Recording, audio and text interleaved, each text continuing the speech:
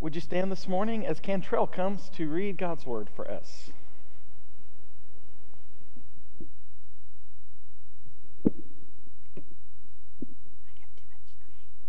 The Lord has given vent to his full wrath. He has poured out his fierce anger. He kindled a fire in Zion that consumed her foundations. The kings of the earth did not believe, nor did any of the peoples of the world, that enemies and foes could enter the gates of Jerusalem. But it happened because of the sins of her prophets and the iniquities of her priests, who shed within her the blood of the righteous. Now they grope through the streets as if they were blind. They are so defiled with blood that no one dares to touch their garments. Go away, you are unclean, people cry to them. Away, away, don't touch us. When they flee and wander about, people among the nations say, they can stay here no longer. The Lord himself has scattered them. He no longer watches over them. The priests are shown no honor, the elders no favor. Moreover, our eyes failed, looking in vain for help. From our towers we watched for a nation that could not save us. People stalked us at every step, so we could not walk in our streets. Our end was near, our days were numbered, for our end had come. Our pursuers were swifter than eagles in the sky. They chased us over the mountains and lay in wait for us in the desert. The Lord's anointed, our very life breath, was caught in their traps. We thought that under his shadow we would live among the nations. This is the word of the Lord from Lamentations 4, verses 11 through 20. Thank you. You may be seated.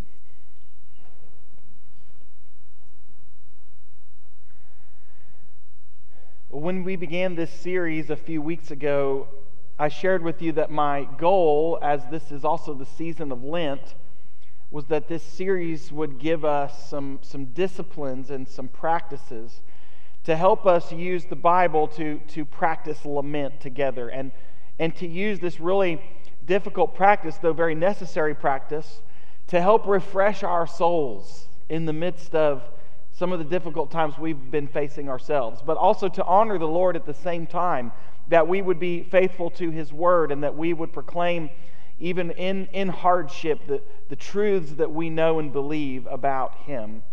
And last week we got into the heart of the book in chapter 3, and it was so beautiful, it was so wonderful. Because of his great love, we are not consumed. His compassions never fail. They are new every morning. Great is his faithfulness. And then we turn to chapter 4 and the bottom falls out again. It just doesn't feel right because we had the happy ending we were looking for last week, and some of you probably wished we would have stopped right there. But we come here into chapter 4, and as one author described this, we wish Lamentations finished with the third poem because it was an ending we could live with. Admittedly, it began with a bleak portrayal of suffering and judgment, but then it turned to declarations of faith and hope, and it encouraged us with affirmations of Yahweh's goodness and compassion and the commitment of his character. And we were inspired by the prophet turning back to Yahweh in a prayer of repentance. But this fourth poem, the writer says, takes us right back to where we started. But my friends, isn't this how life truly is? When we are staring into the face of difficult and dark times, we have high points and low points. We do have those moments where we stand upon what we know and to believe is true about God. And we proclaim those things, and even in darkness and even in the valley, sometimes we can worship. But when we're still staring at the difficulty, sometimes when those hard times are still present, we need to talk about them some more. And the prophet here in Lamentations is saying, yes, I believe all of those things to be true, and I know that God's promises are going to restore us. But we are still at our lowest point, and specifically he deals with in chapters 4 and 5 some things that need to be said out loud that weren't necessarily covered in detail previously.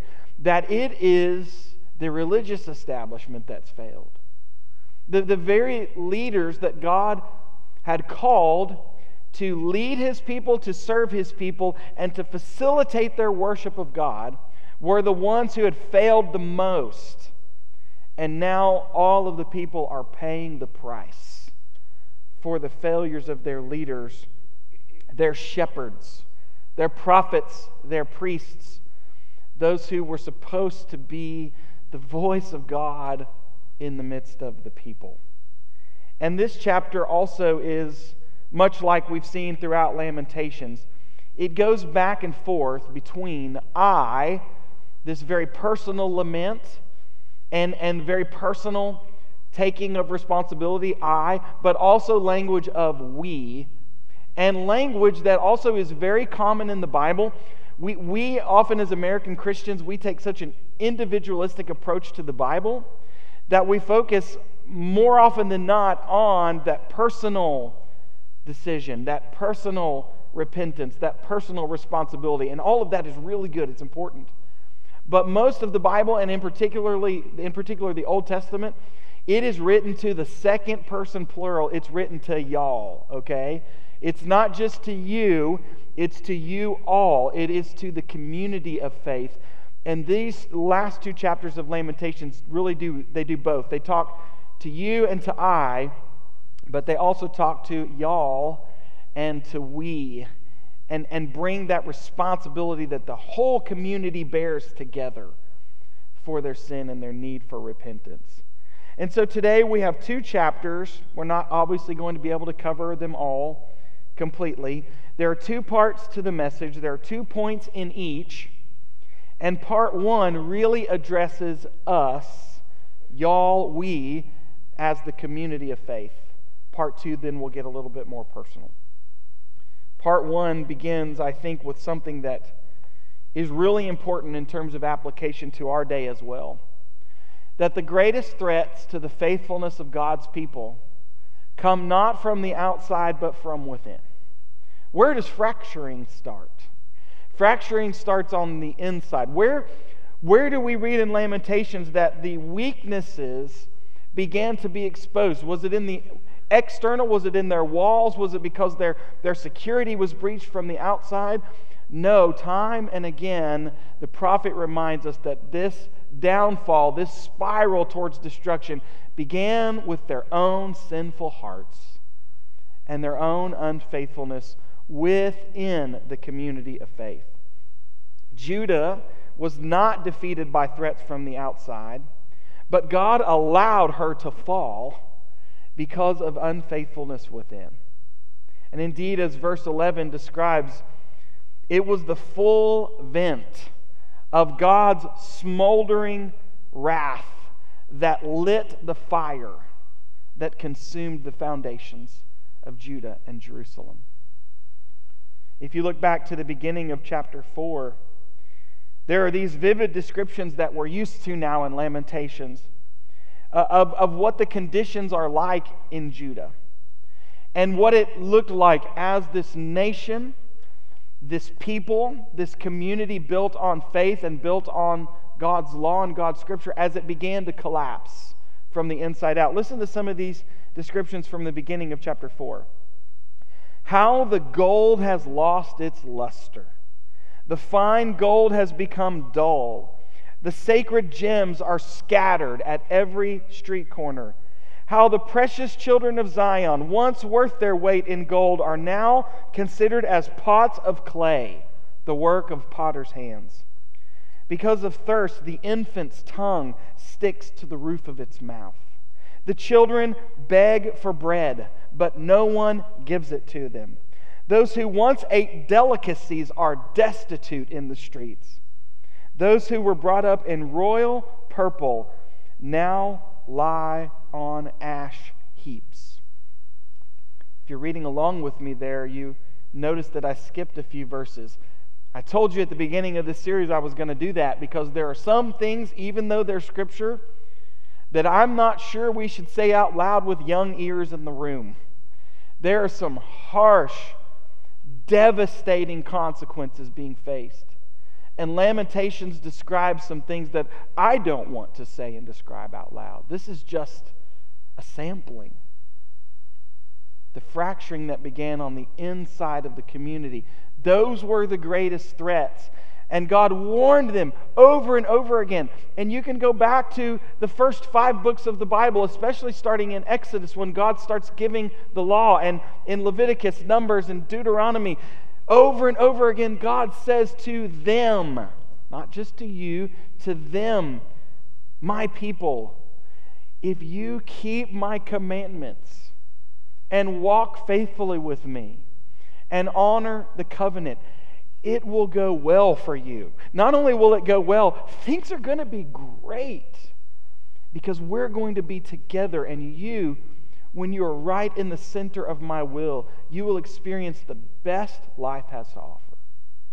But he also tells them in those same chapters, if you don't honor me, if you don't obey my commandments, if you don't keep the covenant, things will not just go bad or be average. They will be the worst of the worst. And God says, I'm going to send you others to warn you and to remind you, to try to get you back on the right path. But if you refuse, you're going to experience not the best, but the worst. And in the midst of it, you're going to feel my hand that was on you, protecting you, removed. And no longer will you really feel that relationship that we once had, where I said of you, you are my people and I am your God. He warned them. He told them time and again. And now he's the one who's lit the fire, allowing this destruction to come. And it's amazing how the rest of the world watches and their reaction. They didn't believe because of Jerusalem's power and strength, because for so many generations it had been so unassailable. Even as we studied in the Summer of Kings last summer, that so many of those kings were unfaithful and unwise. Jerusalem still had not fallen to her enemies. But the nations watched in amazement as God's will, hear that, as God's will allowed the city to fall. And now the foes of Israel had entered the gates of Jerusalem. And the prophet makes very clear, this happened not because of the will of their enemies, not because their enemies were more powerful than God, but it happened because the sins of her prophets and the iniquities of her priests were such that they shed within Jerusalem the blood of righteous people. And they, as the leaders of the community of faith, were not following God anymore. I would say to us, the greatest threats to the church today, as God's covenant people today. Do we look at the church and say the church is exactly like Israel? No. But we are God's covenant people today. We bear His name as the church, as His bride, as His body. And I would say to you, the greatest threats to the church today are not those on the outside, but those within. And I hear it all the time. This sentiment from American Christians especially, that there's some great persecution coming that's going to take away our voice in the public square. And I can't tell you whether or not that's going to happen, but I can tell you, long before that happens, we are in danger of forfeiting our voice in the public square on our own. Because of our own unfaithfulness, because of our own tendency to be distracted and to do the same thing we see the people doing here, putting their trust in people and in parties and in leaders and in wealth and comfort and security and in our own strength in such a way that we're putting our faith in places that cannot deliver what they promise, and people who cannot deliver what they promise because they're not God. Only He is worthy of all of our worship, all of our praise. He's the only one to whom we should ever say, "Great are you," as we sang this morning. Great are you, Lord. The truth is, we are in danger. The church is in danger, and we sense it. We know it. And that's part of the reason we react so much out of fear, because we wonder what's coming next. But listen, look to Lamentations. See an example from the past. Learn a lesson from the failures of our ancestors in faith. This is exactly what happened to God's people in Judah. And it started with the leadership. Point number 2, speaking to the community. When God's appointed leaders defile themselves, what is sacred becomes profane. And this is such an affront, an offense to God. When He sees profane things within His sacred community. And we're not just talking about physical spaces like the temple or buildings or churches. He's talking about the hearts of His leaders, the hearts of His people, and how through their attitudes and actions they were not representing Him, but they were representing evil, shameful things. Now verse 14 says, those who used to be the eyes of the law and truth for the people, to help them see and understand, who used to be the voice of God speaking through them to His people, now they grope through the streets like they're blind people. They're no longer clean. They're like unclean people who have been defiled with blood. No one wants to touch their garments. People talk about the priests and the prophets now as unclean. Go away. We want nothing to do with you. And the priests and prophets of God who used to sit and on the high seats and stand on the high platforms of honor, now they're not welcome anywhere. They flee, they wander about. Even among the nations, people say, you aren't welcome here. You can stay no longer. The prophets and priests who were supposed to seek God, now they are spiritually blind. They are ritually unclean. And you get the impression from the language here. It sort of reminds us of Shakespeare's Macbeth.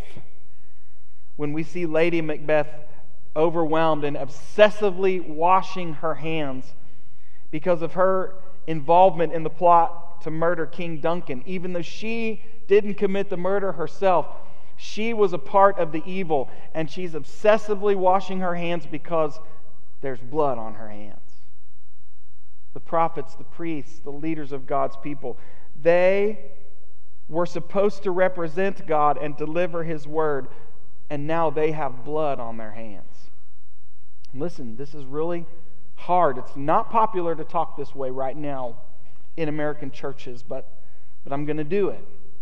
We also have to be willing to ask, where do we have blood on our hands? Where do we, even looking back in the past into our history, have blood on our hands? Where have we, in spaces that are supposed to be sacred, or at least proclaim what is sacred, where have we defiled ourselves and allowed shameful things to be present in the community of faith? I believe one of the most common blind spots in the church today is our refusal to acknowledge fully and repent completely of those shameful attitudes and actions that have been a part of us.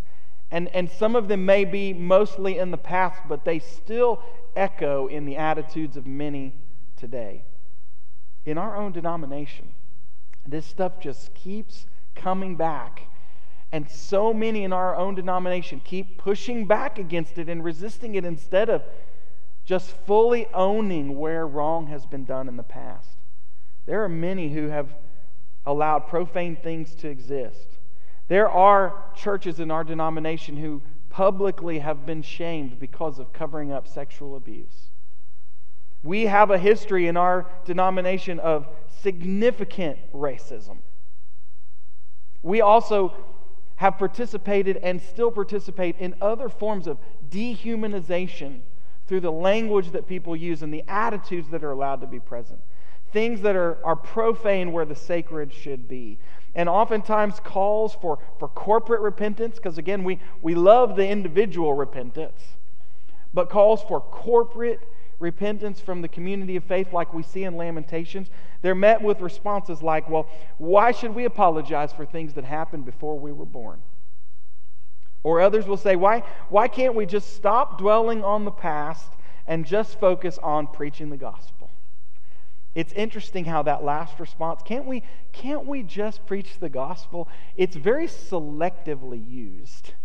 Because there are some issues that folks are very comfortable addressing and want to hear addressed, but there are others, and usually it's the ones that kind of get on our own toes a little bit, right? That we're not quite so comfortable addressing. Can't we just preach the gospel? Yes, we can and we should.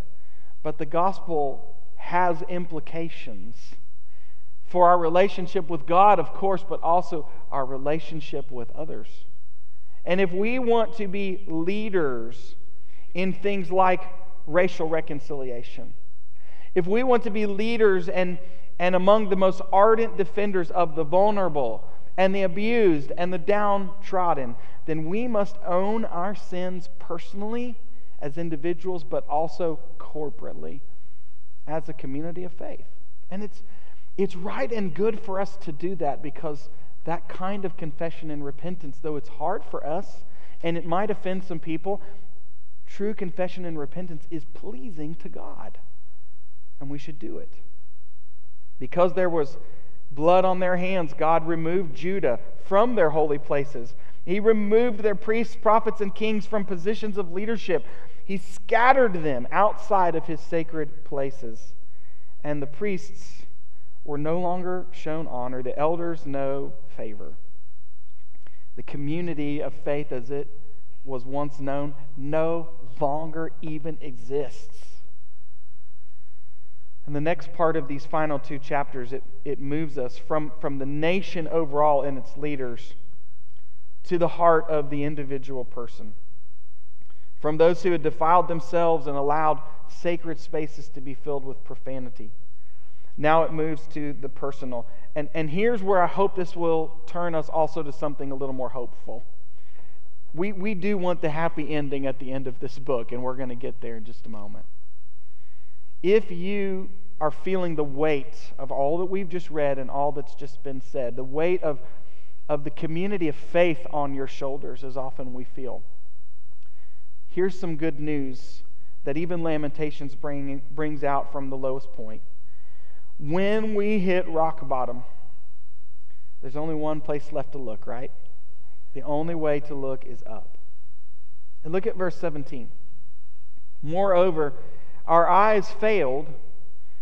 Looking in vain for help from our towers, we watched for a nation that could not save us. Here you see, even in the individual hearts of the people, a description of what was their greatest problem, at least one of their greatest problems. They kept looking for help in the wrong places. All along, if they just would have been looking to God for restoration, for protection, in repentance, their help would have come. But they kept looking in the wrong places. They kept looking for political solutions. They looked to the kings of other nations. They looked to the false gods and idols of other nations. They trusted their wealth. They trusted their security. They trusted in their armies. But guess what? Here's what the prophet's saying now. The kings of the earth couldn't save us. Baal and Asherah couldn't save us. Egypt and Assyria couldn't save us. Our own walls and armies couldn't save us. Our wealth, our strength couldn't save us. Our own armies could not save us.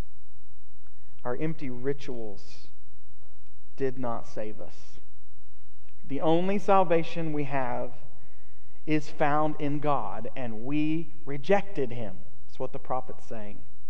Thus we were lost, and we were stumbling around in the dark. If you look to the beginning of chapter 5, some more of this language comes out. Our inheritance was turned over to strangers. Our homes were given away to foreigners. We became fatherless. Our mothers became widows. We are bearing the punishment of our ancestors. Listen to this. Who sinned and are no more. But now we're paying the price for people who died, and on their way out, instead of teaching us to seek God, they just kept digging a deeper hole. And they're no longer here. They didn't turn their hearts back to God, and neither did we. And now slaves rule over us. We are lower than slaves. Joy is gone from our hearts. Our dancing has turned to mourning. The crown has fallen from our head. And you hear this language of looking up. Now this language of repentance. Woe to us, for we have sinned. All this from chapter 5. God removed His hand of protection. He removed His blessing. He removed His direction from their paths, walking in the way they were supposed to go. And now they're like animals being hunted. Look at that language. We're being stalked. Our pursuers are swifter than eagles in the sky. They chase us on the flat land, over the mountains. We cannot outrun them. And verse 20 really hits at the lowest point. Our very life breath, all that God was giving us through the people who led us and through our identity as the community of faith, our very life breath was caught in the traps of our enemies.